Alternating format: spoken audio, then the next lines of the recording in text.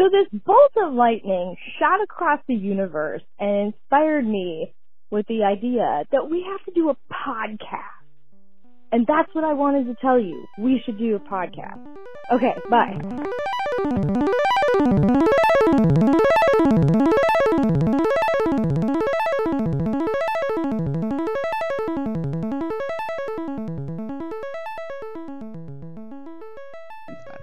Like Lauren. Yeah.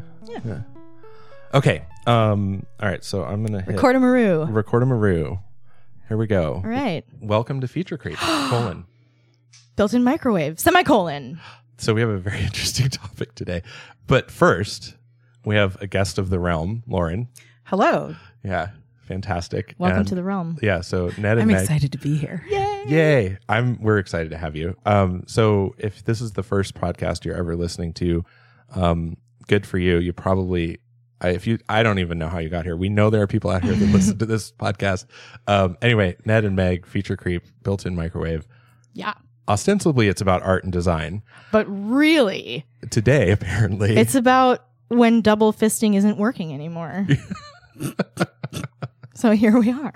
So how did we come up? Well, you sent this. This was one of your topics. Right. So should the whole backstory or like, cause maybe we go back or just to the point where we talk a little bit about how our process, our design process of coming up with topic titles. Right. So you and I have a running stream of consciousness text chain. Yes. From 3 years or more since we've met each other, basically. Yes. And we tag in their FCBM so that we can be like, if we have a topic idea, we'll just put it in there.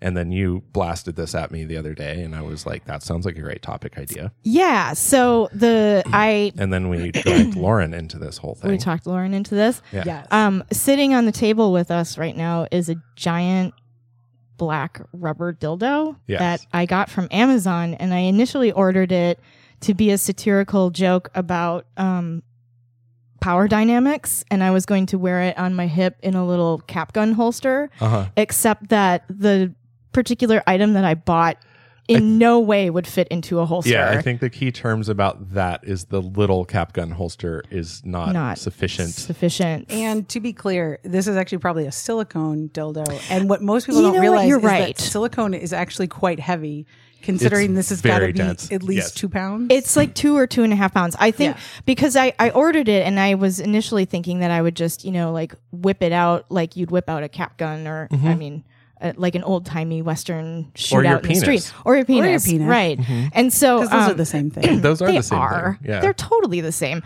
So... I know. That was my goal, but when it arrived, I'm an expert. I picked up the package off the porch, and it was like way heavier than I thought it was supposed to be. So I was like, what the hell? And I opened it up, and this thing is just enormous. Like, it's not anatomically correct. Like, it doesn't look...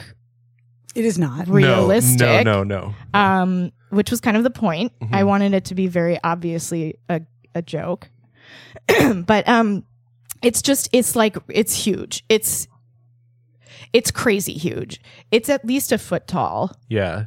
Or long. The girth is the girth is the real thing. Like I would say that this is almost 5 inches across. Yeah, it's probably 5 inches in diameter. I mean, it's like almost inhumanly large. Like, as in, like, no, it is inhumanly large. It is. It's not almost. It is. It's definitely. It's definitely inhumanly large. It's more on the scale of like a horse cock. Yes. Yeah. So, but not designed to look like one in any way. I was going to say, well, technically horsecocks are shaped differently. They are shaped differently, right? So it's like, it's a human shape-ish. It's humanoid in shape. It's got these teeny tiny little balls at the bottom, which I find hilarious because they don't, like, why? I thought maybe that was like, so their flare, it takes the place of the flare base. Yeah. So, after I ordered this thing, and was shocked, I went and looked up what the delivery weight was, and it was like 2.5 pounds or something like that. And then I got wise and started to read some of the comments and reviews, and I was like, holy shit. Like, if I had just scrolled down, I could have avoided all of this. But I didn't bother to look at the reviews because I wasn't actually interested in using it for the purpose intended. Anyway, it's ginormous, and I remember somebody asking me, like, what would you even like, who's the target audience for this? Right. And I said, I don't know, maybe people when double fisting isn't working anymore. Right. And then you texted. And then I texted that. And so here we are. Actually, this is the first time, those of you listening, that I've heard this story, and I'm fascinated that there is actual sexual connotation to the title, because I really expected it to be one of those things where you like say it and it comes out and you're like, whoa, we weren't talking about anything sexual, but now. Yeah. Like I'm holding 2 glasses of wine at once. Double fisting isn't working anymore. Right, exactly. Yes, I was trying to think of all the ways that we would use this in a non-sexual connotation, and then to have it be like, no, it actually is. It's exactly what it sounds like. Yeah. Yes. It's like, very literal today. Yeah. That's so funny. Yep. How charming. I know. Well, and so some backstory to that, because we had already primed you with a long list of possible podcast topics, and all of them were like hyperbole and also like play on words or something that's like misleading. Yes. Like our most famous one, or the one that seems to be the most popular on the podcast, is the one titled "Somebody's Gonna Die," which we followed up with, I forget, there's a second one. I think it's just "Somebody's Gonna Die Too." Yeah, I think so. We didn't get very creative with the title on that. But no, because the title attracted so much attention in the first place. Yeah, I think that was the point, right? And I was told that these are both about the trolley problem. Yeah, yes. So this is about that sort of hypothetical trolley problem, and listeners are welcome to go find those on the list of Somebody's Gonna Die. It'll come up right away. It's our most popular podcast for clickbait, but not a lot of people listen to it. They usually get in about 10 seconds and they're like, this isn't what I was interested in. This isn't a murder mystery podcast. Right. They come, but they don't stay. This isn't true crime serial killer docuseries. Right. Oh, did I mention that the name of the giant dildo? No, you did not. No. So, the name now is Buyer's Remorse, obviously. Mm-hmm. And so Buyer's Remorse just like lives in my house with me. He floats around. He shows up in strange places. Yeah. You know, as one does. Suns himself in the window from time to time. So both of my parents have seen this in my windowsill because I had to wash it off in the sink because it was sitting in front of an air vent on a bookshelf and it got all dusty and gross. Mm-hmm. I will say it's of the size where like it's not so large that you're like, well, that's not physically possible for sure. Like, you realize it's probably not physically possible, but for a lot of people, but it raises a lot of possible. Yes. Yes. Right. Yes. It raises a lot of like when I look at it, I'm like, wait a minute. I mean, I don't because I know you so well, but I can imagine seeing that in somebody else's house and like really second guessing a lot of what I think about how physics works. Like a Chihuahua with a Rottweiler. Yes, exactly. Yeah. Right. It is physically possible. I do know people who have functional versions of that, like, but they are made much better and right, different. Yes, like this is absurd and clearly cheap. Well, yes, I think it costs less than $10, which is why I was like, perfect. This is perfect. It doesn't look realistic, and it's less than $10. How big can it be? Right. So for that to be physically possible, someone would need to put in time and effort and like practice. Exactly. Yes, and so like at the point that you are, dedicated or have a an interest or a hobby, a drive, right? Yep. Exactly. Like most people at that point are going to invest. Like you care about it, so like you're going to invest in what you're using. Like right. Clearly looks like something. If you're going to spend that much close time with a physical object like that, you might want to. Now I'm thinking of kind of like a Tanya Harding of dildos story where she's like she can't afford the good gear like Nancy Kerrigan can, and like so she's just got to make it on sheer talent with cheap gear, and then it all ends with somebody getting kneecapped. It's funny and sad at the same time. I know, right? Just like the Tanya Harding story. Right. She was so talented. I think her whole downfall was having a really dumb husband. Mm-hmm. Like, I feel like that's 90% of everyone's downfall. Oh, yeah. Okay. I was going to say, wasn't her downfall just being a poor person in the United States? There's that. It started there, yes. I hear that leads to having dumb husbands as well. Right. Yeah. Yes. I can vouch for that. Yeah. Making questionable choices? Yeah, making questionable choices. Yes, very questionable. All of the ones up to the age of 35. Yeah. That's where I had a drop off in a good way. Nice. I feel like you could also say that's when I stopped being a poor person. That's when I stopped. There's that too. That's a whole, man, being poor is tough. in so many ways. Yeah. It's Oh, stacked yeah. against you. The taxes that I filed for 2020 were 0. Just all zeros. Mm-hmm. And then I was irritated. Like, if it's going to be all zeros, why do I even have to do any of this? Right.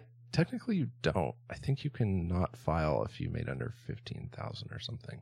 It's something like that. Yeah, there's a number. Yeah. There is a number under which. I mean, the problem is then when you go file again, you kind of have to like, they're going to be like, well, then what did happen? So it's just better to Right. file because then you have a nice track record with the IRS. Yes.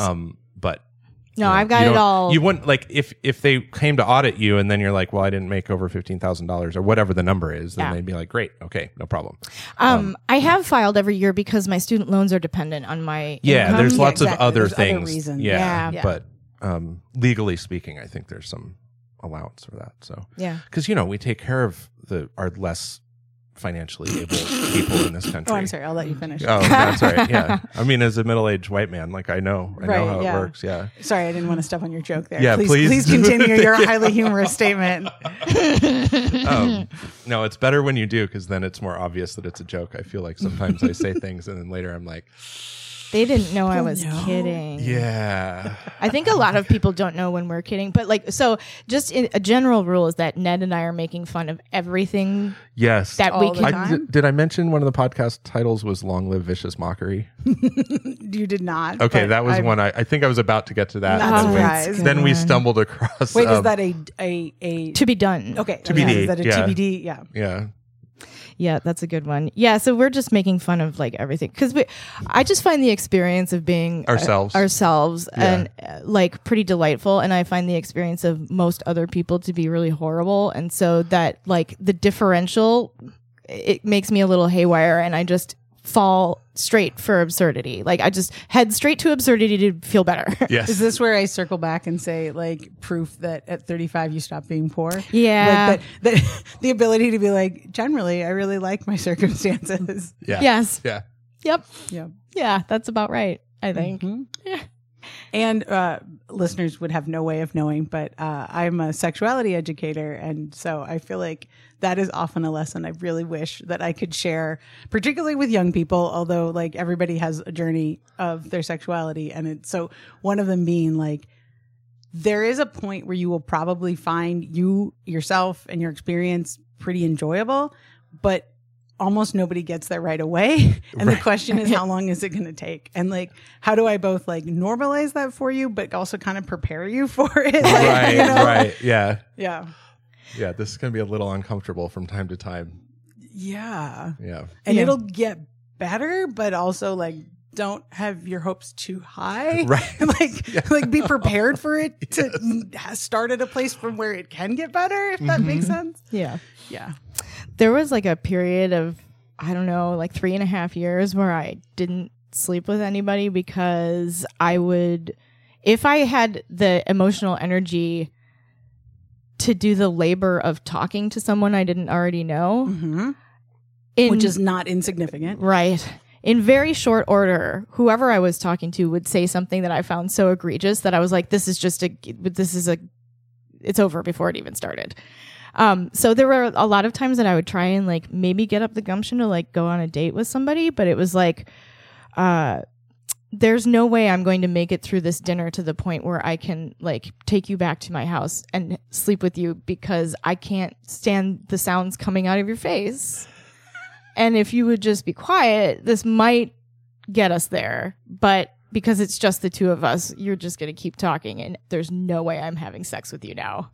I feel like this echoes your point of like, you like your experience, but find pretty much everyone else horrible. Yeah. Like Yeah. it's pretty. And it, like, so I don't go out on dates with people to set them up to fail and then be like, that was No. great. I'm never talking to you again. Like I try to be really diplomatic about it. And that's honestly the only reason that I kind of like would decide rather than sleeping with these people and then never seeing them again, just to avoid the whole deal. Right, Like, because right. now I'm just putting even more time in towards something that's just going to go nowhere anyway. So it's a waste of time, everyone's time, and it's whatever. But yeah, I had a really hard time. And then, I just realized, well, I'll just buy a lot of really interesting toys and that'll get me through until I can like actually stand to be in the presence of another human being who's expressing their thoughts without wanting to pass out. Right.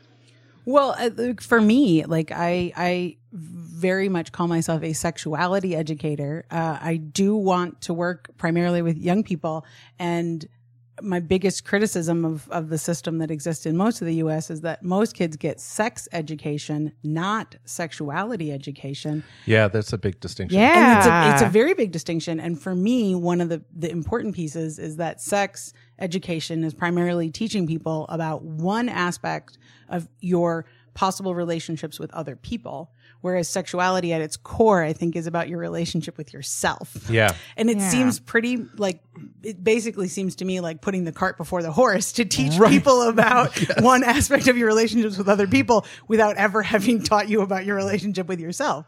And so I feel like your Yeah. story totally makes that point that like everybody has sexuality. And often if that's not like kind of that drives then your relationships with other people. Right. Mhm. That's so insightful. That's so insightful. Like, I think, All right, I can go now, right? yep, Yeah, you're done. Thank you. Call That it- was yeah, great. Yeah. That was great. And that's a wrap. That's our shortest podcast ever. Right. Wow, amazing. Yeah, I think like all of the sex ed that I got, mine was really twisted because my mom is a nurse, and so I got this like hyper weird clinical, like biological explanation of sex when I was like a little kid, which I promptly like told all of my neighbor kids about. Oh, yeah. Like, you guys, I have learned the darndest thing. Let me tell you. Let me tell you, but we About have your to own go. body. We have to go behind the garage, Yes. because I'm pretty sure my mom doesn't want me telling anybody any of this. Yeah. So I gathered this like whole group of kids. I was like 5. Yeah. Gathered this whole group of kids behind the garage, and I'm like, okay, so here's the deal. And Here's the deal. I explained Here's the sort of deal. the mechanics of like penis and vagina sex that makes babies. Uh-huh. And I was like, and you know, that's what happens. And the kids are like, well, what happens when the penis is in there though? That's that's actually a super common question that kids have. Yep. And I was like, well, I'm pretty sure he pees in her, Yep. Also super common. Yes. which was definitely not something my nurse mother told me. Right. Like, I don't think she really got that in detail about it, but it was just kind of like, it goes in and then, you know, like later there's a kid. And you're like, so it goes in and then there's a kid. That doesn't make sense. Right. And you're like, I feel like you're not telling me something, but Yeah. I don't know how to express that as a 5-year-old. Right. That was like one of my biggest frustrations as a little kid, was just being held accountable to be an adult, but not having enough context to actually express any of the questions you're actually having. I remember always being worried about the things I didn't know because Yeah. it was totally obvious that there were tons of things I didn't know. Wait, hang on a second. Did that go away for you?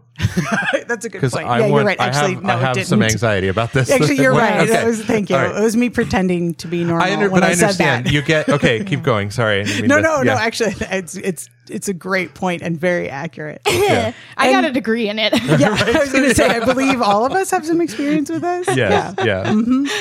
And so, but then also, like, as a kid, you know, there's always stuff you don't know, but you don't always know where it is. So Right, it's like right. you're like, you know, moving through a room in the dark, and it's like, well, I Yes. know there's walls here somewhere, but I don't actually know where they are until I run into them. Yes. Yeah. Yeah. And I feel like people maybe it's because I love kid logic. Like, I love kid jokes, particularly Yes. jokes that kids write themselves, but also jokes for kids. Yes. Yeah. Kids write insane jokes. I love it. It's love such a it. good insight to how they're thinking and feeling Yeah. about things, because it really betrays, or in a delightful way, like, not betrayal implies some negative connotation, but it Yes. it reveals their thought process in this. It Illuminates. illuminates their thought process in such a really vivid way that's really like hilarious and awesome. Plus, if you know kids, there's also a transition point where you can often see that they are writing, quote unquote, I'm using air quotes here, writing Yes. jokes, performing jokes really, that are for themselves because they genuinely think it is funny. Yes. When they are trying to create jokes that they think they're supposed to say, they often don't even always know they don't yet have a concept of being funny to other people, but they just know like other people perform jokes. So like they'll pick up on Yeah. some of the patterns or the common themes, but like the joke doesn't make any and sometimes they don't make any sense and it's funny to the kid. Those Right. are great, but sometimes it doesn't make any sense and it's like, yeah, it's like, you know, somebody trying to speak in a language they don't understand and just Right, stringing right. together words. You're like, I know there's this thing called humor, but I don't really understand how it Right, works like for you're other people. emulating Yes. the feeling and the pattern of it without fully understanding the nuance yet. Or Yeah. I mean, let's face it, a lot of young people's experiences with sexuality are kind of like that too. Yes, like emulating yeah. these patterns, like without Yeah. really Right. having a sense of their context. Yeah, because okay, so your mom tells you when you're 5, like it goes in and then a baby comes out and you're like, I don't know. And then some version of your sex education all through school, whatever's provided to you, is some version of that. It's like weird, like completely biological, mechanical, and clinical. It's like totally like if there's anything unsexier than the sex ed that you get, Yes. I don't And it's know designed what. to be that way. Yeah. Like, because we're afraid of sex. Like we can't expose kids to anything that is sexy, Right. Right. which there is some logic behind. I'm not saying that like we should sexualize little children. That's not my point at all. But we are sort of like, there is this real fear of talking about pleasure of any sort and even acknowledging that pleasure exists, even though we all know that little kids, they learn that pretty early on Oh, of yeah, like what yeah. feels good on my body and what doesn't, like Yeah. even in non-sexual ways. Right. And so like, but then we have to like remove that, which is I think part of the clinicalization you're talking about. And Yeah, I it's like- think that makes sense. right. But then the trade-off is that I think often for kids, sex doesn't make sense Yeah. Right. because it's like the mechanic, like what I was You're saying is missing like, the context. right. Yeah. Exactly. They're missing the context. Yeah, my friend's daughter is like 10 or 11, and they were having some discussion about sex the other day. And like Sarah was explaining it to her, and then her daughter's like, okay, but why does anybody do this? Yeah. And Sarah's like, oh, Mm-hmm. because it feels great. Mm-hmm. And the kid was like, well, I'm never going to do it because this sounds stupid. I mean, and I was going to say, that's the other piece to try to normalize is like, because for some people it feels really great. Yeah. Yeah. Right. Because like you kind of want to meet kids where they're at, and it's like it's totally cool that you think you're never going to want to do this, Right. but this is something that you need to know about because it's something that many people experience. Like you don't have to like argue with them like, no, trust me, you're gonna wanna like. Right, There's yeah, no who point in knows? that. Yeah. That's Yeah. gross. Like, Right. and they may not. Like some people's sexuality and their relationship with themselves includes not wanting to have relationships with other people. Yes. Right. Or not wanting to touch themselves in certain ways. Like Yep. it's totally self-defined. And so like, yeah, that piece of like, some people like this, but like, hey, sure, you don't like Yes. think it sounds fun? Great, don't do it. Right. Now you know. Now somebody like sends you signals that they want to do that sort of thing. You can be like, I don't want. That doesn't sound fun to me. Like now you can be like self-actualized or have agency. Yes. I love agency. Yeah. Agency is good. Yeah. Yeah, I think it's. What are your opinions on splitting up children? Like boys go in one room, girls go in another for their sex ed. I think that for the most part, if you look at it on a big scale, it's a terrible idea. Mm-hmm. As with anything in education, you always have this balancing act of like what's great in theory and what's great in practice. Yeah, Sure. Because yeah. the practice is like for some kids, it does make them very uncomfortable, or they may be more comfortable to have a single gender space. Like they may feel like there's questions they can ask, or just like they may feel calmer in their body. And so that makes them better able to learn, takes in information. So like that's a reality that I don't want to discount. And I love to talk to kids actually about if they're willing to talk to me, like their experiences in either my classes or other people's classes. And I've heard that from a number of young people. But from young people in those very same classes, I've heard incredibly insightful things, which are like, well, if you split people up, like, then you teach us that we don't need to know about anybody else's body. And I'm like, Right. yeah, Right. thank you, 11-year-olds. You're absolutely, most adults haven't figured this out. That's great. Like, and then also kids will say like, but aren't you then hiding information about me? Right. Like from me? Like, isn't this information about the world that I have a right to know that Yeah. you're keeping from me? And I was like, yes, that is also true. And And then I've heard this from young people, but not everybody has a gender too, like, or doesn't know what their gender is, or their gender's transitioning. And so like it could further make people feel alienated Yeah. or that sex ed isn't for them. Like, Right. well, this is a class for women and I've been put in it, but I don't feel like I'm a woman. So this class must not be for me. Yeah. And, you know, unfortunately, people who are already marginalized in any way are going to have, like, there's evidence on this. They're generally going to have worse health outcomes, Yeah. worse sexual health outcomes, and less access to care and accurate information. And so like you really don't want to take that information away from somebody that's that much more likely to need it. Right. So, Yeah. so it's a tricky thing, but Yeah. if you can try to make kids feel safe and comfortable, I think it's better to do everybody in the same room. Right.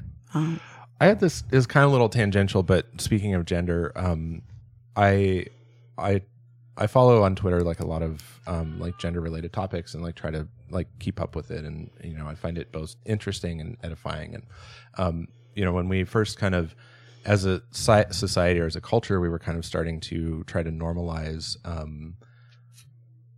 like discussing pronouns and advocating for like being like, you know, just put your pronouns out there so it's normal for people to talk about what they like to be referred to as. I didn't do that when we started. Oh, well, I do try to do that. Yeah, and it was something I was like I wanted to know more about, and the thing that really like connected for me, like this, I don't remember the thread. I was just reading through some discussion or something, and people were talking about what they liked about their pronouns, or what and there was discussion about like not having the right kinds of pronouns in the English language and things like that. And this one person said it started to get into the realm of the discussion about perception. And a lot of people were saying, really, I just don't want to be perceived. Don't perceive me. Yep. Yeah. And that really I connected with me because although in my case, like gender is not really, I don't like, I'm fairly gender normative in the sense that like society is, Sure. I'm comfortable enough with that for whatever reason.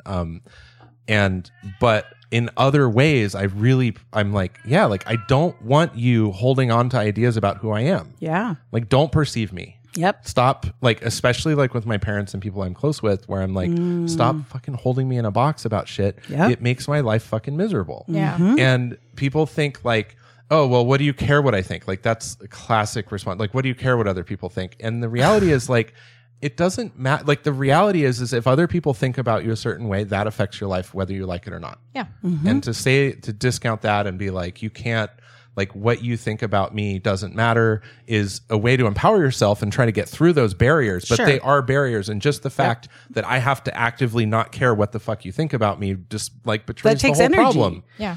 Like, my job now is to be like, I have to ignore everyone around me all the time because they're perceiving me the wrong way, and I can't communicate to them because they're entitled to think about me whatever they want. That sounds And- exhausting. Yeah, it's fucking exhausting. And Yeah. so and obviously like there's some nuance and balance there where it's like, well, where are those boundaries? Like, we do live in, you know, the closer we are to each other, the more we need better fences. Sure. Or I need a moat. social and a turret. social like we need dialogue and ways to have good Boiling social oil. interaction to communicate with each other to make people happier. Well, here's a question. I mean, I don't know. I don't have a solution to this. No, It's no. just that thing like really stuck with me. So here's a question for you, Meg. Would you need a turret and a moat and boiling oil if your experiences with other people weren't so hurtful?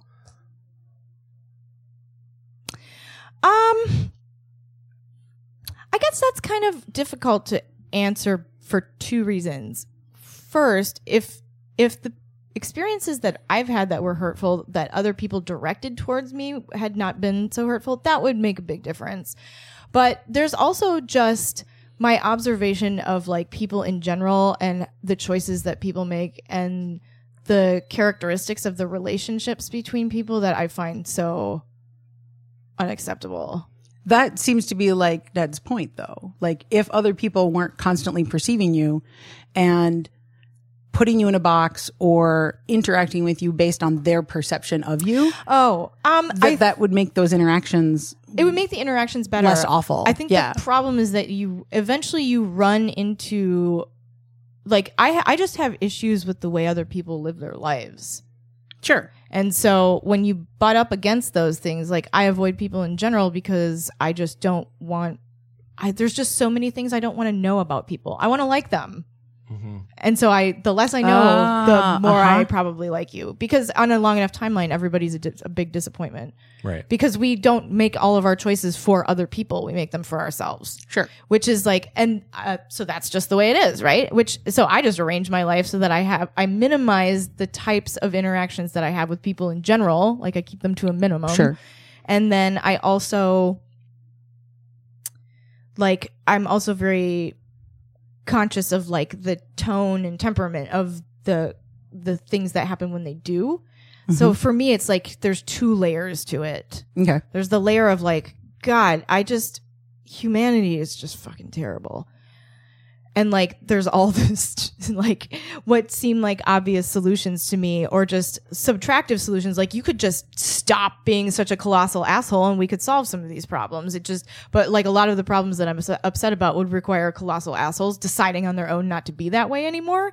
Especially difficult when like everything reinforces that power structure that they've built for themselves. So like, there's that conversation. I find it difficult to be a human in the world among other humans. Yeah. And that to me is the crux of identity. The very concept of identity is like, and this is a thing I wish I've built it into curriculums I've made for people, for like 5th graders, but every adult I've ever told it to is like, why didn't someone tell me this? And that's that identity is comprised of a social identity and a personal identity. And I usually, with young people, I use the definition that identity is the story about you. Mm-hmm. And social identity is the story about you that other people tell to you or tell to themselves about you. And personal identity is, or self-identity is the story you tell to yourself about you. Mm-hmm.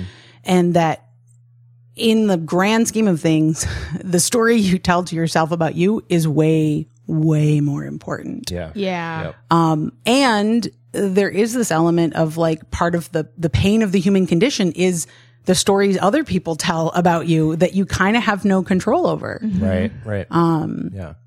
And I like to start off with an exercise where I have them on a piece of paper write down one thing that somebody could know about them if they looked at them, or 2 things. It depends how much time you have. But then the other side of the same piece of paper, write down something that somebody couldn't know about you from looking at you. So like the first side would be, I wear glasses. But the second side could be, I have a brother.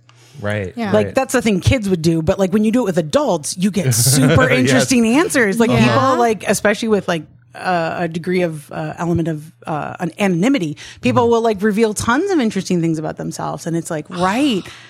The story we tell about ourselves, our identity, our inner lives, like often we think of it as very defining. This is part of who I am as a unique creature in this world, is this private thing. Yeah.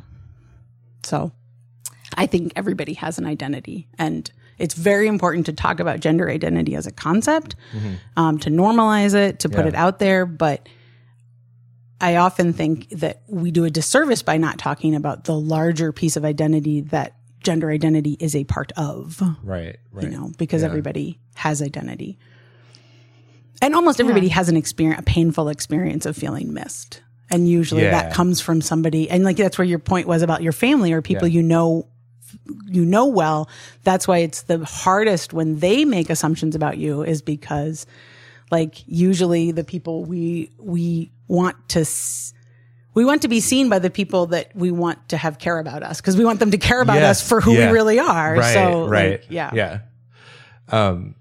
And that's it's really rough. Like I definitely feel for people who are not at least relatively comfortable with the boxes that they're given, because it's really difficult to get out of it. There's some I think we've talked about this before. I've often described the culture of, like, speaking of masculinity and the culture of masculinity, it's a weird culture where I think for the most part, most men have this experience where it's like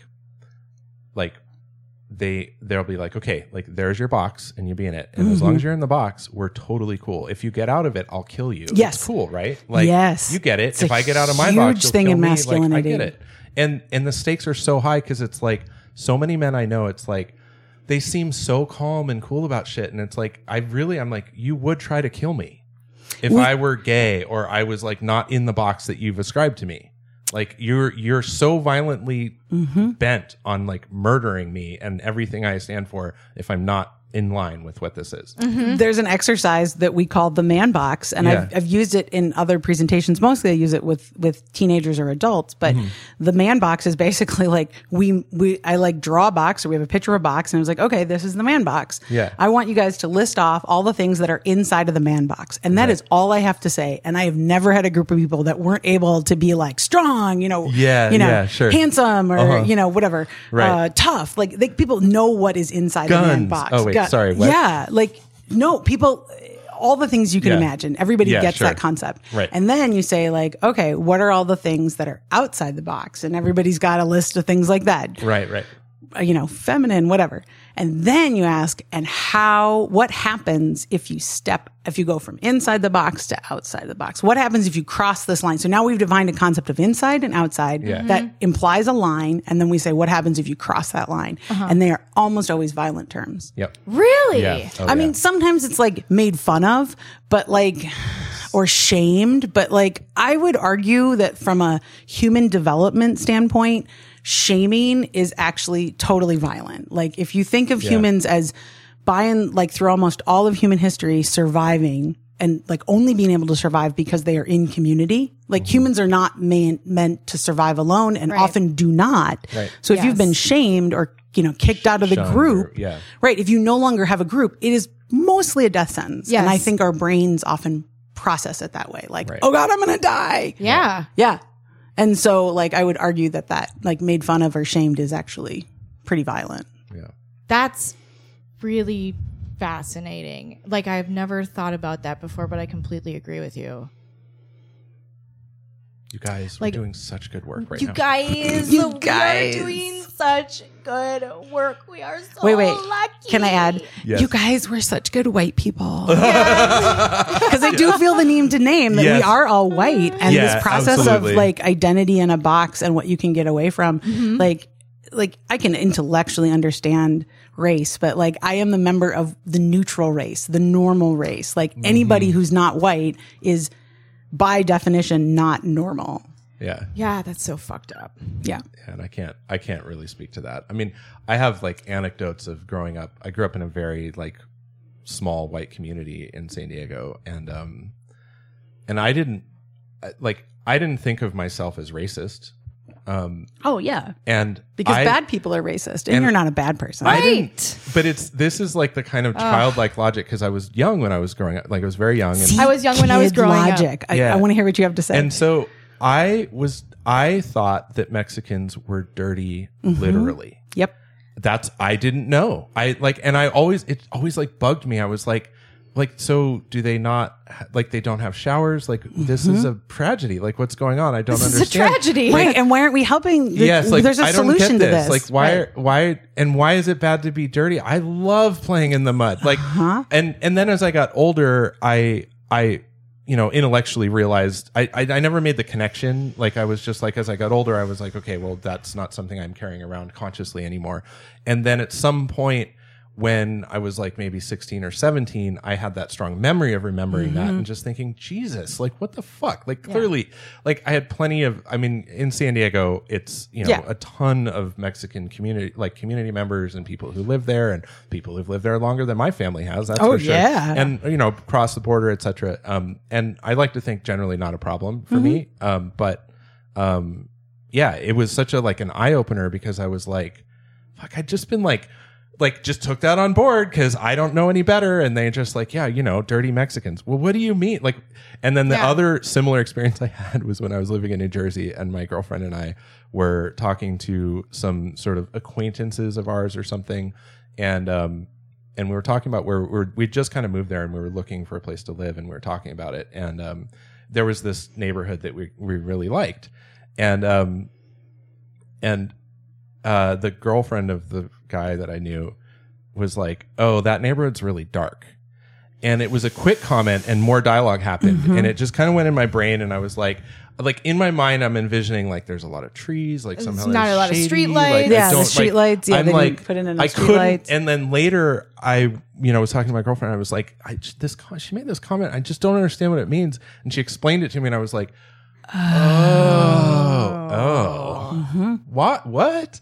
Because it was a really cool neighborhood. It was like in a good place where we wanted to be, and like rent was affordable, and like people seemed friendly. I was like, this looks great. Anyway, but yeah, so that kind of that perception and that's where I'm like, words matter, and what you think about other people. Fuck you for saying don't care what other people think. It matters. Yes. Like when you commented on that, I was like, what kind of sociopath would say that? Like, because when you do an identity presentation, like if you ask somebody like, what is a painful experience where somebody made an assumption about you that wasn't true?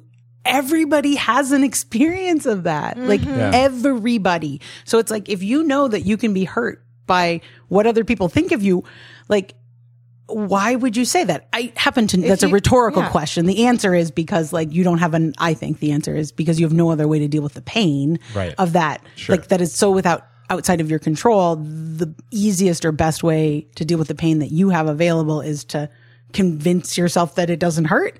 Right. And so then you're like, well, then it doesn't matter. Right.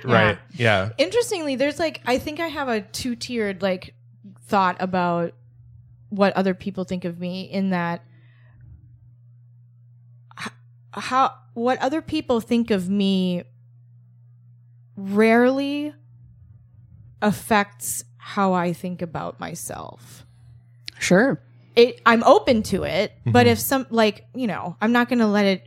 Nobody knows as much about me as I know about myself, and Sure. I am a very self-examined person. I think all I do is think. I think all day long. I think about a lot of stuff. I think about my relationship to those things. I think about my relationship to myself. I think about, and all of the things that I do, I try to have some kind of a justification for. Sure. So I lead an examined life. I know why I'm doing what I'm doing for what purpose most of the time. Not always. Has that always been the case, or do you think you built a set of skills that allowed you to more or less arrive at that? I think that in the first maybe 15 years of my life, the dissonance and the distortion that I felt in terms of, there's a differential between how I see the world and how I'm told I'm supposed to experience it. Mm-hmm.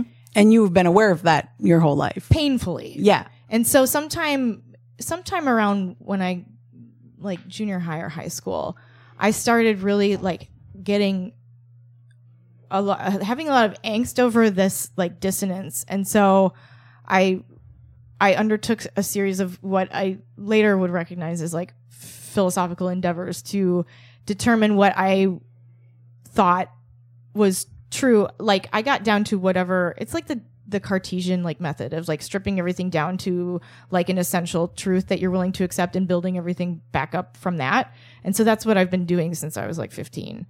And that's why I ended up in school for a degree in philosophy at 30, because it's where else do you go with that? Yeah. I realized that by that time, I'm never going to stop processing like this. I mean, you could become a life coach. I've thought about it. And all of my advice will boil down to, well, I think that's a question you're going to have to ask yourself.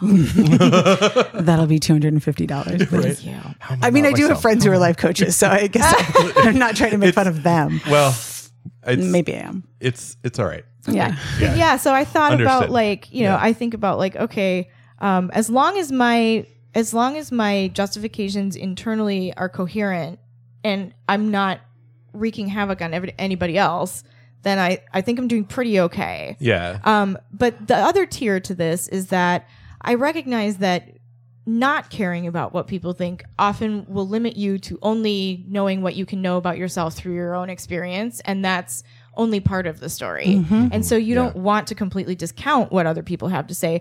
But if somebody says something to me that doesn't match up with what I think, I'll look at it and I'll examine the relationship between what I think and what they think and see what I'm always trying to do is get at the best possible outcome or the best possible result, right? I want to know more. Sure. I want to understand more. I want to see more connections. And so I'll take information in, but I don't feel the need to internalize everything. Sure. I feel around the edges. I see what I think about it. And if it's something that I reject, I just reject it. And it's like, I don't care. I do care what people think about me insofar as that information may be valuable to me and expedient to me. And it may help me move through the world better. And it may help me relate to other people better. And it may help me help other people more. And so in that regard, I care. Yeah. But also, like, whatever is said to me is going to go through a pretty severe filtration process before I decide to internalize any of it. Yeah, I mean, that strikes me as like a sign of the growth mindset versus like a fixed mindset of like, I'm always looking to find out more, or like all information is just information about my world, the world and my experience of it. Yes. And I'll never know the full truth. I can only know more or less of it. Yeah. And there's a very like, I think of it as a very mindful, like in terms of the mindfulness practices, view of emotions that way, that emotions are kind of like, your other physical senses, like, you know, touch and taste and smell, are information about the world that you are interacting with in that moment. And your emotions are kind of no different. They are information about the world that you are interacting with in that moment. And all of these things are sending information back to your brain. It needs to be filtered and categorized. Sometimes it gets miscategorized. And like, the more you can have this kind of acceptance, I'm going to observe this information and then, you know, kind of come to an awareness and understanding, or make an action plan. Like, I like that as a concept of emotions, because it allows you to remove the kind of good, bad. It just is. Yeah. Yeah. And I hear you saying that, and when you talk about what other people think of you, like, it just is, like, it's good or bad. It just is. I take it in, and then I have to decide what to do with it, or what I'm going to do, you know, if I'm going to do anything about it. Yeah. But it does allow you to bring it in. Yeah. Versus like a fixed mindset, you know, often this gets discussed in academic or school environments. But like a fixed mindset, usually then, like, once you've decided about something, then that is the way it is. And so information that goes counter to it, you would then reject, because that would require you to change, you know, your understanding, your perspective of something. I have a pretty mutable, like, I think I'm pretty mutable. I think like Ned and I say a lot, like, we have a pretty loose grip on what we want to assert reality is. Or like strong beliefs weakly held. Yeah, strong beliefs weakly held. It's like I have lots of beliefs around like the way the world works, and I try to hold on to them loosely, because if new information comes along, I don't want to give myself the wrong tools. Like, you know, it's new information, man. It's come to light. Some new shit has come to light. Man. She kidnapped herself. Had that not occurred to you, dude? Yeah, what was it? There's a thing about the scientist requires facts without belief, and the bigot has belief without facts. Yeah. And so like, but I love that idea of like trying to get rid of belief, because we all have things that we believe in. Sure. But like, is it a belief that's loosely held? Yeah. Like, is it a belief that can be I'm a fan of shit that works whether I believe in it or not. Right. Like, exactly. I don't want to have to hold think of all the energy it takes for me to, like, if I have to believe that this water is going to be wet every time or it's not, I'm just like, it's so exhausting. Yeah.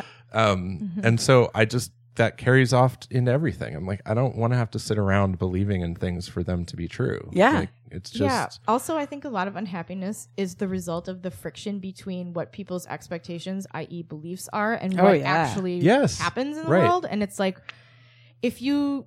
I mean, I'm a fan of disappointment, believe me. We got you your favorite thing. Well, I mean, the Buddhist principle that like all suffering, disappointment is the root of all suffering. Yeah. Or I'm sorry, desire is the root of all suffering. Which is similar, right? Similar, like, That's about what you want. I mean, but that's what disappointment is, right? It's like, I desired this to be different. Yeah. We know someone in common who has a therapist, and the therapist said to this person, you have regrets about these things because you want to believe that you had any power to do this differently in the first place and to avoid the situation that you're in now. Right. And you didn't. Right. So you shouldn't regret because Yeah. you're taking responsibility for having failed to change something that you couldn't have changed in the first place. And that's because most of us were brought up in a society that feeds us the lie of individualism. Yep. And promises us this false promise that if we can get good enough at controlling things, we will be able to manage our experience in life. And therefore, it's great. And I say this with as much sarcasm, and that's why I'm labeling it, because I just don't think my voice can express how much sarcasm. It's great because then when things don't go the way you want, it's your fault. Right. Because Yes. you didn't control it enough. Yeah. And if you've just done more control in that If you'd situation. just been better as a Yep. man, Yes, clearly, as a man. Right. Yep, absolutely. Yep. or a human, Yes, Yeah. right. You've just been better. What's the difference, men, humans? I mean, equivalent. Speaking of default Yes, assumption, like that is the right, yes. normal gender, and Yep. everything else is a gender minority. Yeah, yeah.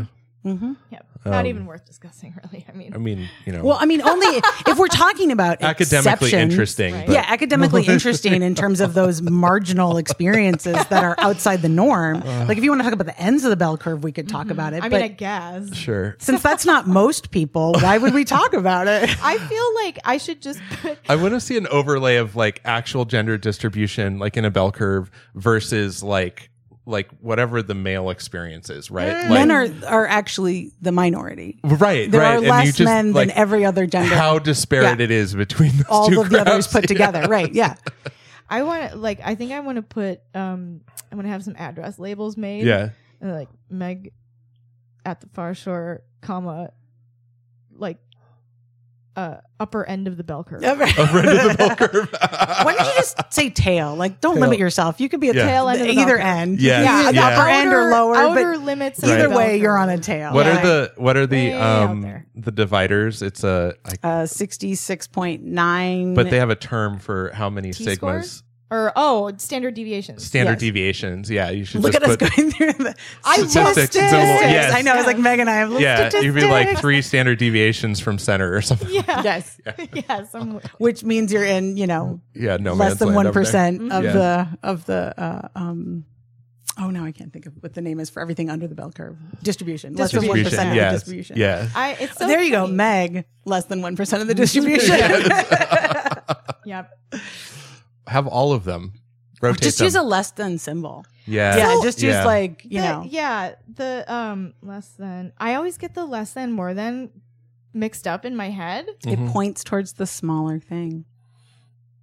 The only way I was able to remember it is it looks like an alligator eating the larger number. Yeah, see, Uh-huh, exactly. yep. It points towards the smaller thing, or it gobbles up the. I knew as Yes. soon as I said that, it's like the other one is The other gobbles one, up. the other one, Imagine yeah. the same like little green drawing of an alligator too, and I'm like, I put the mouth that way.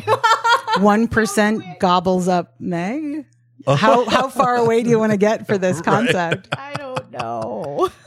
Microwave and Built-in built-in microwave. Feature creep. Let's do it. That came full circle quite nicely. Mm-hmm. What else can we say? What else can you tell us about being a sexuality educator? Well, what are your favorite parts about it? I do. Speaking, this ties back into my comment about loving Kid Logic and your comment about talking to other kids about what you'd heard from your mom. So here's the deal. Yeah. So here's the deal.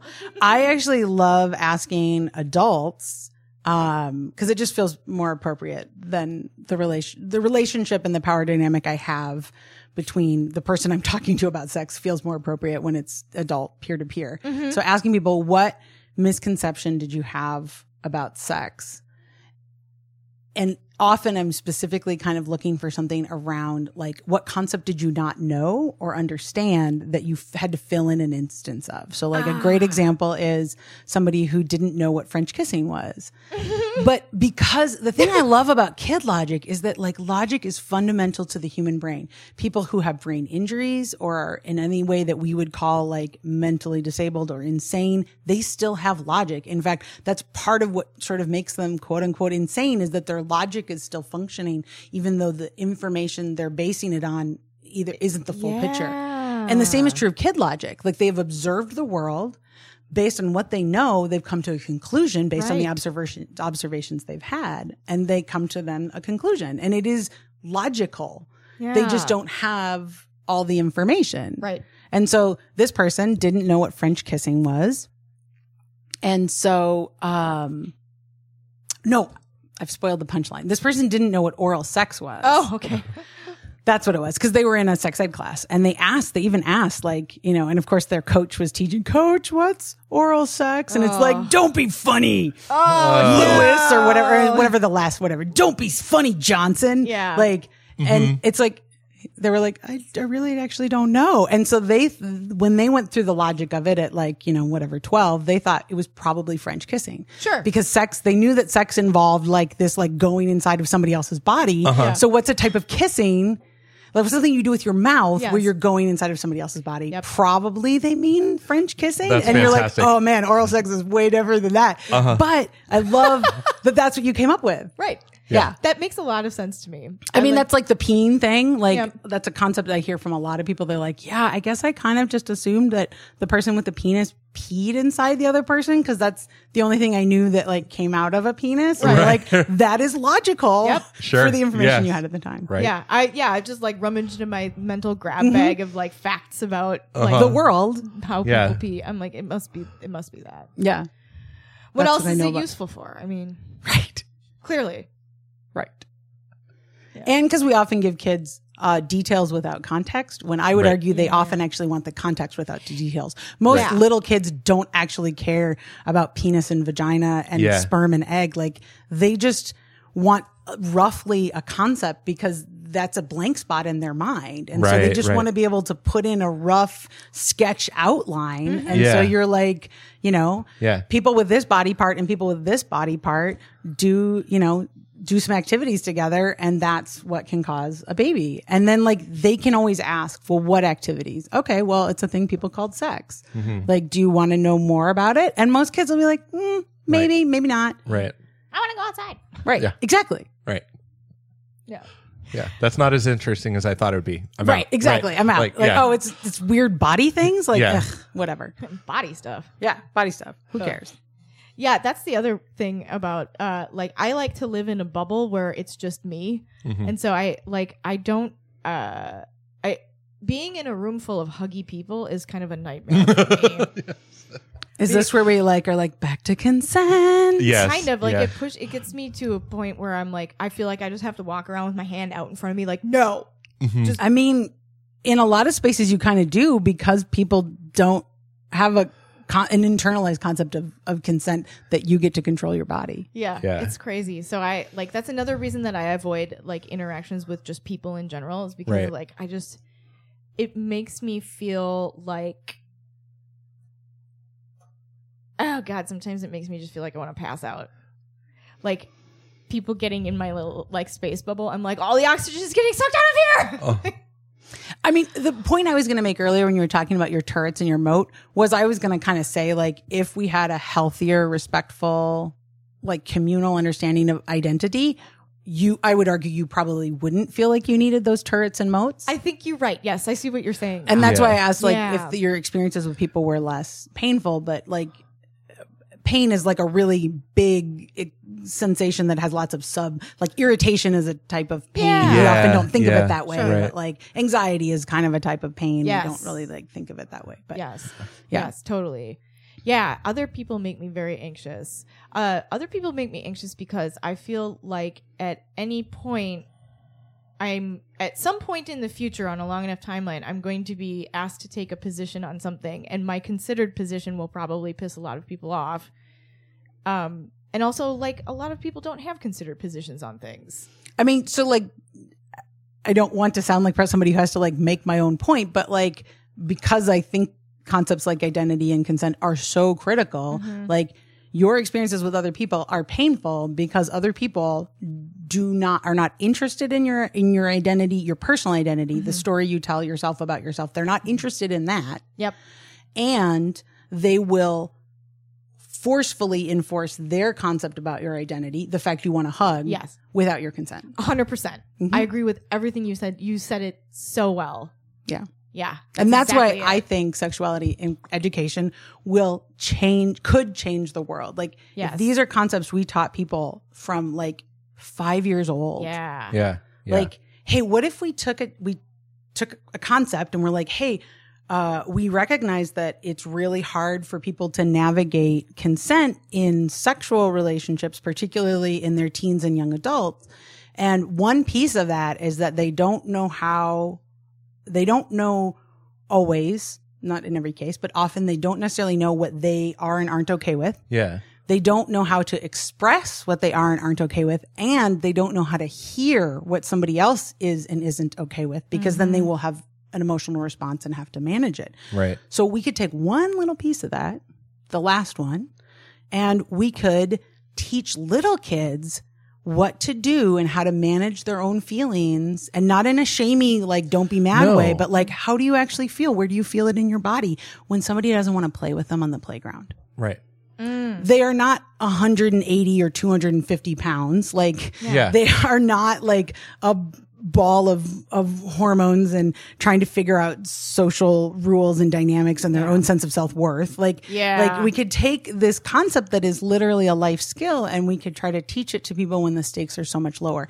Not that people not wanting to play with you doesn't feel like the end of the world when you're 5, Right. but it's probably a lot easier for you to learn how to manage it. Yeah, yeah. I have this like distinct memory. I mean, one thing I always, especially when I watch young kids, I appreciate their like their emotional regulation, right? Yeah. Because where it's like, I relate so much to some of it where it's like, they spill their milk and it's just like the world's ending and they're I screaming. wanted the cookie to not be broken. Yes, That's my like, favorite kid yes, tantrum. yeah. Like, I just want the cookie to not be broken. You're Yeah. like, I get it. Can't. And I used to think, I'm like, is there something wrong with me that I enjoy watching kids have tantrums? And the reality is I don't actually enjoy them watching have a tantrum.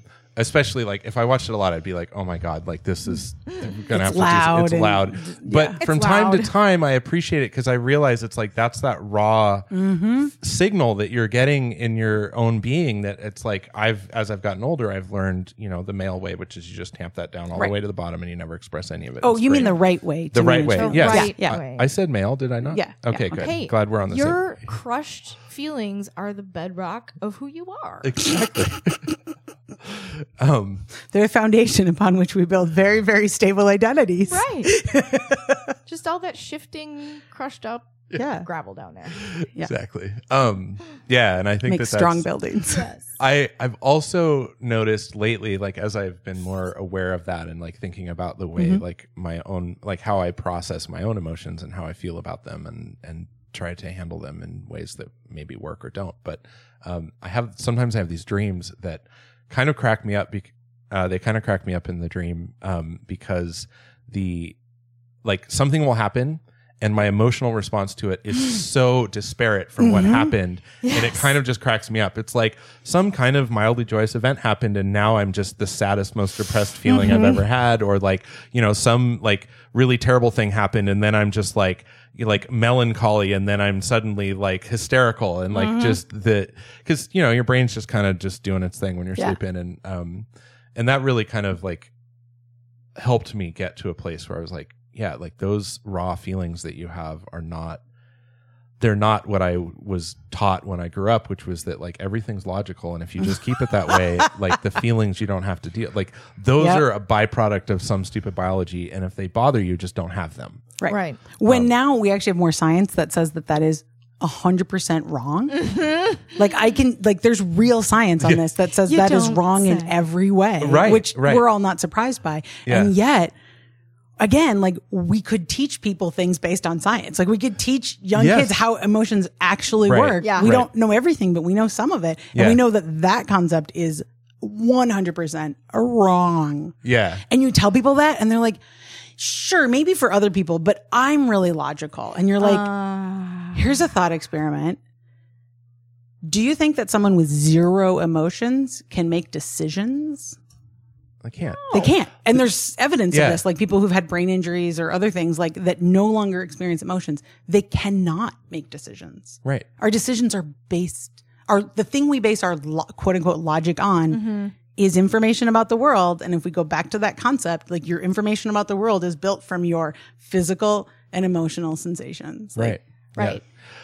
It's one of the things I thought a lot about when I was younger. I was really into artificial intelligence and read a lot about the research and things like that. And I always thought that there's people like my dad who are just like, you know, Spock is the epitome of a perfect human, where it's just like, you know, just emotions are not helpful. They're not helping anybody. And I always thought, well, in some that's ways, because emotions are feminine and logic is masculine. I was Yes. going to Oh, make also that point that, as right. well. Yeah. That these so that's why align. emotions are just useless. facts. Yeah. Logic, that's masculine, that's what's real, and emotions are feminine, i.e. what's made up. Did you guys watch that episode of Amy Schumer, The 12 Angry Men? No, but Amy Schumer has some very good stuff. So I highly recommend it, but there's this moment where, so like the whole premise is that the question is whether or not she's, I can't remember if it's like Fuckable. She's fuckable. Yeah. And she's on trial and it's like, and so like there's 12 angry men arguing about whether she's fuckable or not. And at some point, somebody says something and somebody else is like, women don't need orgasms. That's just science. Yes. And anyway, it's just Yes. it's like all of the cliches like out of everybody's mouth. It's such a good Yeah, and all of the 12 Angry Men are other like comedians. Yes. Oh, yeah, like of course. famous comedians. Yes. Yeah. And so they're all sitting in the room like arguing over her and like, oh God, it's so funny. And then somebody will come in, like most everybody's agreeing on the binary choice of like, is she or is she not? Right. fuckable? It's only yes or no. And then there's like one person, like somebody in the room will say something that's completely outside of that dynamic. Yes. And everybody's confused by it. yeah, like, that doesn't even make sense. Right, What? No, we're trying to figure out. Yeah. I think at some point it resolves with the discussion of reasonable chub. No. Like it's really Yes. it goes like it just gets really deep really And quickly. accurate? And accurate. Yes. Yeah. It's really it's scathingly good. Was there more to your story about Spock being the pinnacle Oh of humans? yes, sorry. So Way to keep us on track. so with the artificial intelligence, I always thought like the thing that's missing is like, especially in movies and stuff, I'm like you guys, where's the motivation? Right. Right. Like everybody understands, like, and that's where the fear, like one of the big fears of artificial intelligence is the like the paperclip machine, where it's like you make this like hyper smart robot. I don't know this. Okay. I think it's paperclip. Yeah. It's anyway, okay. the example is basically the fear is that we create this artificial intelligence. It's really smart. It convinces us that it wants to help humanity. Mm-hmm. But somewhere down in its core is one fundamental focus, which is to make paperclips. And so what happens is it gets so smart that it figures out that the biggest roadblock is all these humans wanting to do right. other shit. Right. And so it convinces all of us all this great stuff. And as soon as it gets overpowered, it converts the entire universe to paperclips. Right. Like as quickly as it can. And that's Wiping out human existence. yeah, of course. and that's the fear that people have. And I'm like, and I watch these like a lot of these. There was a recent one that was like kind of a like a limited release science fiction film. I was going to say that's the lot of them. background of almost any science fiction But that involves artificial intelligence. I'm like either the like the sort of dystopian artificial intelligent robot entity that they create is way over ascribed to human like motivations, which I'm like, why? Like right. it's killing people in these Motivations weird are like desired. Like they Yes. are right. right. Or it's like none of it makes sense because they I'm like what you're saying is it's going to be like a human but only a psychopath who's going to murder people. Right. Or it doesn't have any emotions and then it sort of kills us outright out of the need to fulfill some algorithm or something. And none of those really hit home for me Yeah. where I'm Yes. like, we already have models of what we perceive to be intelligence or consciousness. Mm-hmm. And presumably the whole goal of artificial intelligence is to replicate that or to somehow further extend that. Yep. So then what is this other stuff that you guys are talking about? Yes. Like none of that It makes doesn't hold up. it doesn't Yeah. hold up to any of the like we have people who are psychopaths in our society and like we've had various murders and things and yes I get that and There's such a tiny tiny fraction. percentage. Yeah. And when you look at their lives like there are so many people who kind of meet that same space who don't go around killing people. Right. Yeah. like they don't have the same social, like they don't have the same motivations or the same kind of general desire for like internal chemistry of like meeting emotional needs. Yeah, I mean, that's the other thing that you're talking about is like that we always sort of talk about serial killers as being like broken, and it's kind of like actually they're closer to us than you'd think. Like they are trying to meet a physical chemical need in their brain by and large, which all of the rest of us are doing. Yes. It's just the way they go about it. Yeah. Yeah. And so I just feel like that I feel like there's just a really like fundamental disconnect where it's like there's a lot of people in tech where they really idolize the sort of Spock pathway. Oh, yeah. Yes. I'm like, you're doing it wrong. Yep. You want to write a good artificial intelligence, like you're going to have to get on with the motivation part of it. Yeah. It's going to have a rich inner life or it's never going to want to do anything. Right. And those are the artificial stories I find the most interesting. Yeah. Like, and I remember watching Star Trek The Next Generation. Like, Fantastic. yeah. Yes. Yeah. Which like started coming on when I was like 8, and my mom had loved the original series. So like we watched it and then like watched it into my teens, and then like in my 20s, like things were on DVD and like you could rewatch things. So like I feel like I have this experience with this for most of my life. But as far back as I can remember, I remember finding the Data question like funny, Yes. like ridiculous, because the question is always like, will Data ever learn to be human and get emotions? And I'm like, he clearly already does. Yes. Yeah. He has a cat that he seems attached to. He has friends that he desires to hang out with. He has hobbies that he gets enjoyment out of. Like, he has emotions. Right. Like all of these things, like, in making this person interesting, Yeah.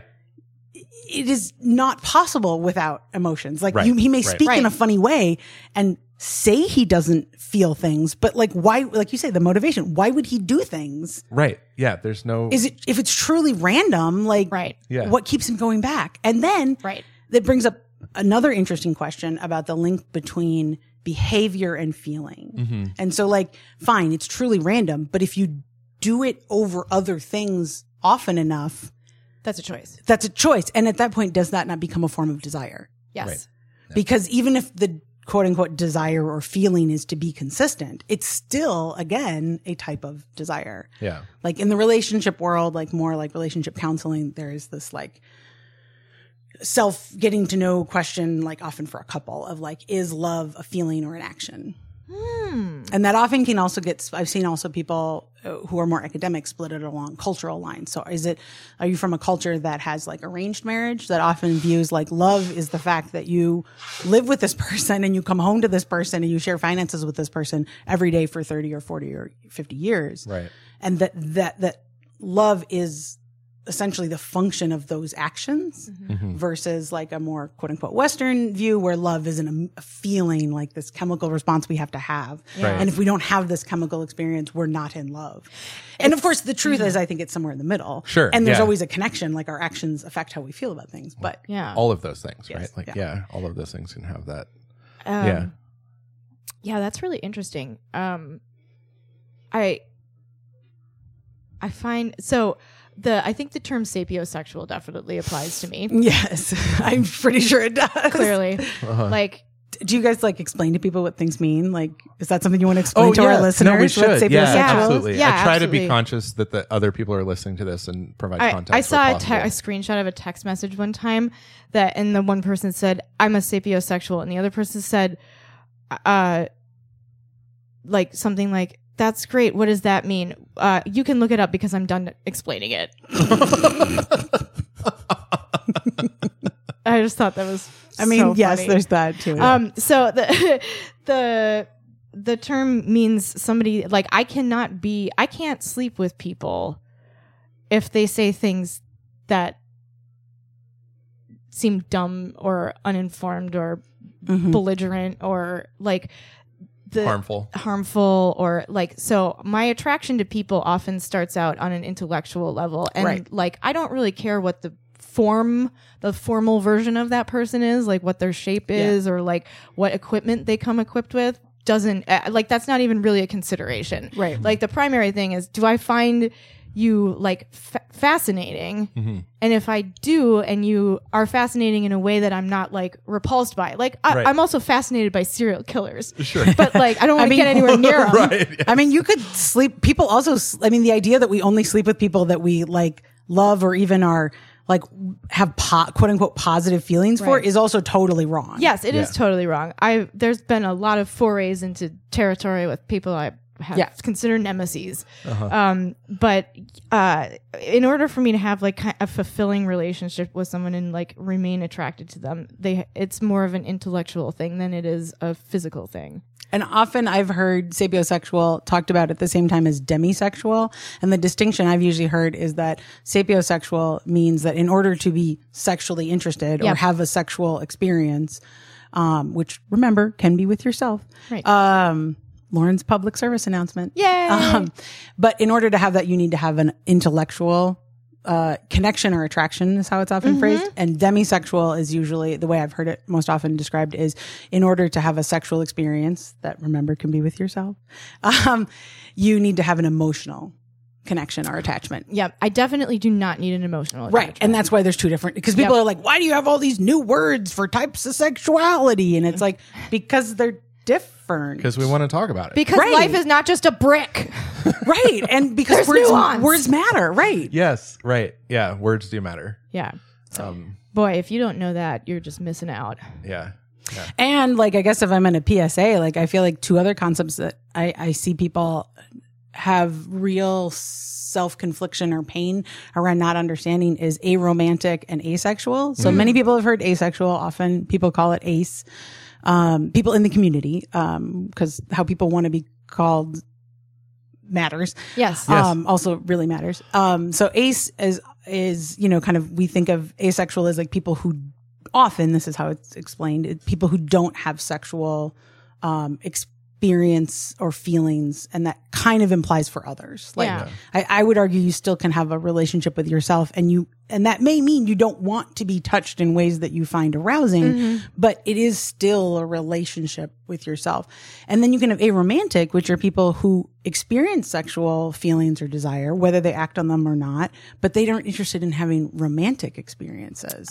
And I know a number of people that like when they finally heard that, like in their 30s, 40s and 50s were like, oh my God, my whole life I have felt like there's something wrong with me because I mean, that's how a lot of people experience marginalized identities is like, I feel like there's something wrong with me because I clearly don't fit the quote unquote norm. Right. I mean, or we could just say Ned. Yeah. Or really, don't you think Dan is probably, Dan's like the real Dan standard. is the standard. Yeah. Fuck you guys. Fuck you guys. Is that like, yeah, there's something wrong with me. And it's like, no, like, I've often thought, like, hearing you talk about that a little bit, especially on the idea of like, there's all these new words and ways to discuss it. yeah.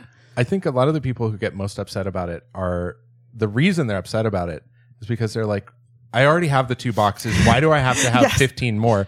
And then the other joke I was going to say is like, when you're talking about somebody like identifying with one or the other or something, like those people are like, well, what box do I put you in? And it's Right. like, if you don't, then we're good. Like it's much easier if you just don't worry about it. Because sometimes you might find that people move through all of those Not sometimes. experiences, like mostly, most and of I'd the say time. probably everybody has their own journey. Yeah. And the idea that you're one of those things, like, oh, I was born and I was as I like to pronounce it, asexual. Asexual. Sorry.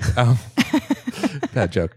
Anyway, it's not. It's funnier in writing. It's funnier in It is writing. funnier. It's funnier in writing. Yes. Nice. Yeah. I mean, you just can't.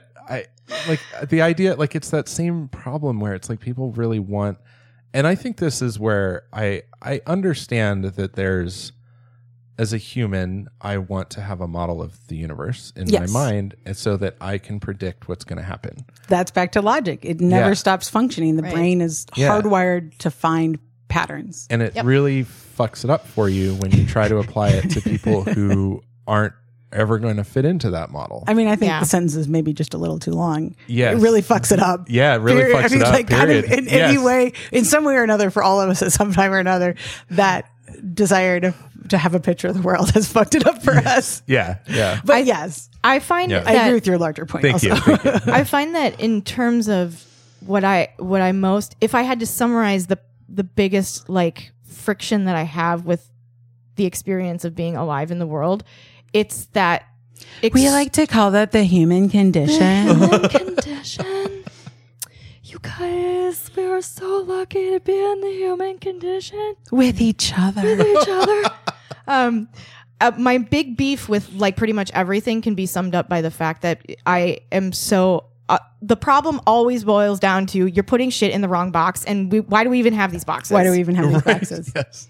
like? You Well, know, where's it going to go? yes, I've just leave had it where it so was. just leave it where it was. Where it was, like, But I'm I going have to this use now. that. But Totally. so Just what you're leave it saying where is, it was. yeah, Like, I'm just going to put it here though. No, that's you can't put it in there because then you're not putting it everywhere else. Okay, so over here then, no, because that's also one place and not everywhere. it's like, come on, dude. Yeah. Take only pictures and leave only footprints. Like, Right. leave it for the next person. Just, Yes. You Don't touch have it. You don't have to own and overpower everything. yeah. You don't have to pick it and put it in a box. Yeah, you don't have to reduce it to something. You can just have thoughts and let them go. Mm-hmm. You can just be around other people and let them go too. I mean, and I think a concept that totally underscores all of this when you're talking about other people is like another pithy phrase I have that I didn't make up. All of these are things I've collected from other people is like hurt people hurt people. Yes. Yeah. Yeah. And so like people who have been hurt by the boxes they were put into or the boxes they weren't allowed to be put into or just the whole messiness that is boxes are sometimes that means they're going to be more likely to hurt other people around the very same issues. Yeah. On the subject of punctuation, hurt people, comma, hurt people, period, or hurt people, comma, hurt people, exclamation point.